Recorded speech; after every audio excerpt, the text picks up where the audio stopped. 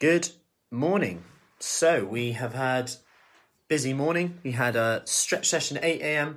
and then we had a core session at 9 a.m. and this was on Zoom and all about technique. So it was me kind of showing, then us going through it together, making sure that we're doing it in ways that doesn't hurt our neck. You know, a lot of time you just see workouts online and we're just kind of trying to follow along, but it's like, I can't do that, I can't do that, I can't do this. So really nailing down on that technique. And what I wanted to talk about though today, apart from my ever-growing hair, is kind of truth versus reality. And I wasn't really going to share this, but thought I would, because I see a lot on Instagram, a lot of filters, stuff like that. Yeah, they probably wouldn't jump on with hair like this. But anyway, the reason being is that you just see someone who's almost portrayed like a celebrity selling like a supplement or something like that. Usually behind everything, they're just being told to push a supplement, and it's quite frustrating when I then are then working with someone and they say I've tried this before, and you just kind of think like, wow, like someone is literally just selling a product and then going, see you later, bye-bye. And this whole like fitness, motivation, actually doing the exercise, like there's tons of videos out there, right? Tons of workouts. Hey Liz, tons of workouts, tons of things like that. But actually changing, actually having the motivation to actually do it, find a plan, is completely different. Like all the information we ever need anywhere to learn how to play a guitar, to ride a bike, to do everything is online, right? You could learn to do anything online. And I guess what I'm saying here is that it's really frustrating to see that people are then just sharing this information and then just kind of putting people, almost misleading people. Now, enough of like the fake talk, and you might think, well, why are you bothered about that? But actually, having two daughters, it can be quite, and having had an eating disorder myself, it can be quite worrying times when you think, yeah, what messages are they going to be seeing constantly? Because social media is only getting bigger, and social media is great. I actually read a blog earlier and how amazing it was. I did a video on comfort eating like a year or so ago, and someone commented on it on Thursday, just saying, oh, hi Matt, I searched comfort eating and this came up, and I thought I'll give it 5 minutes and this is great, and it was really nice. And I thought, I could redo that video and do it much better today. So I did. But anyway, that was earlier.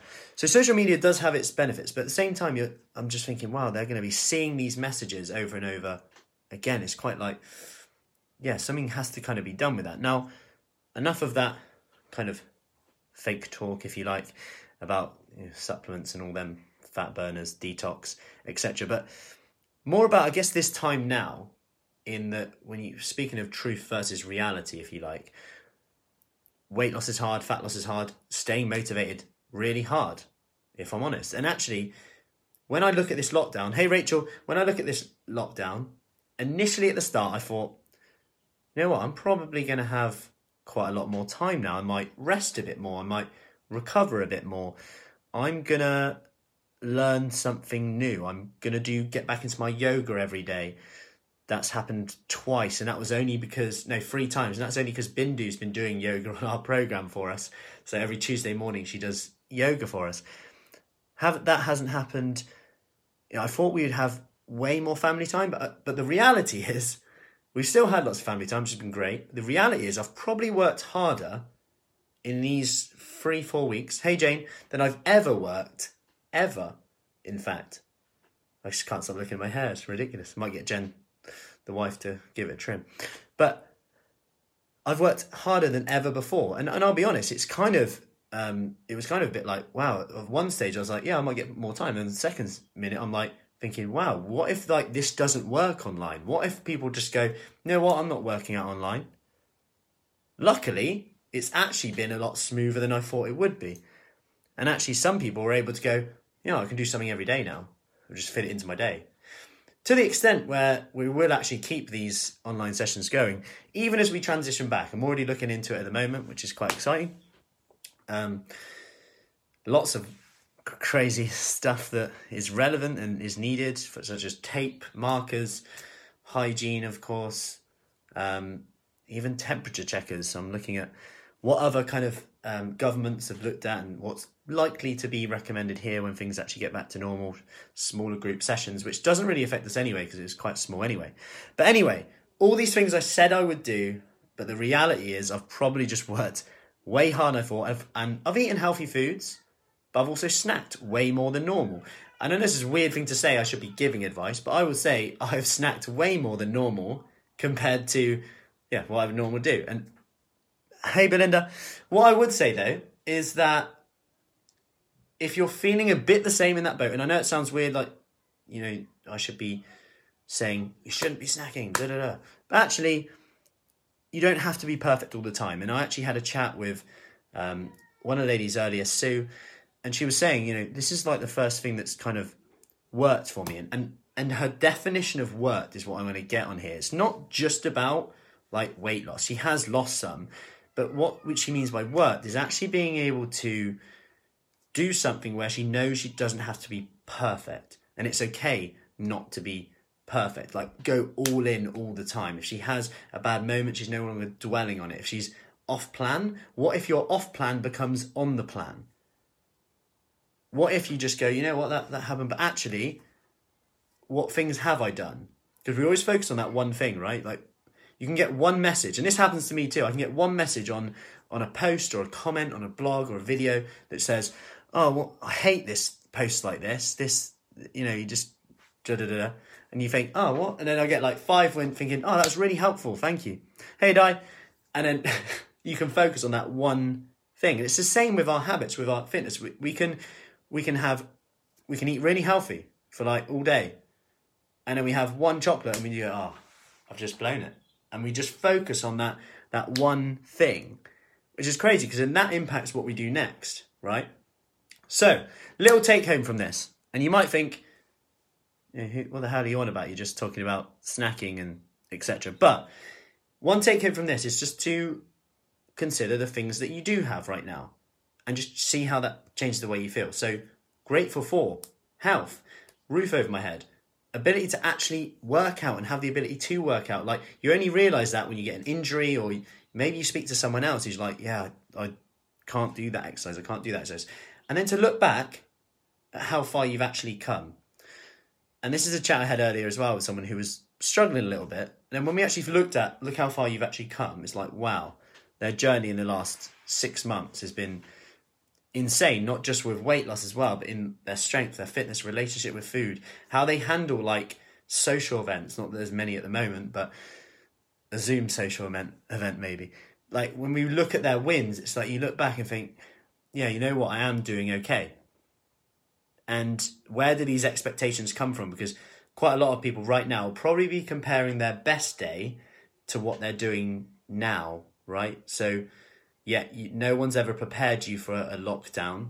No one really has what you're supposed to do. There's no kind of blueprint for it. There might be now, like, if, God forbid it ever happens again, but at least now you'll probably be more comfortable with it.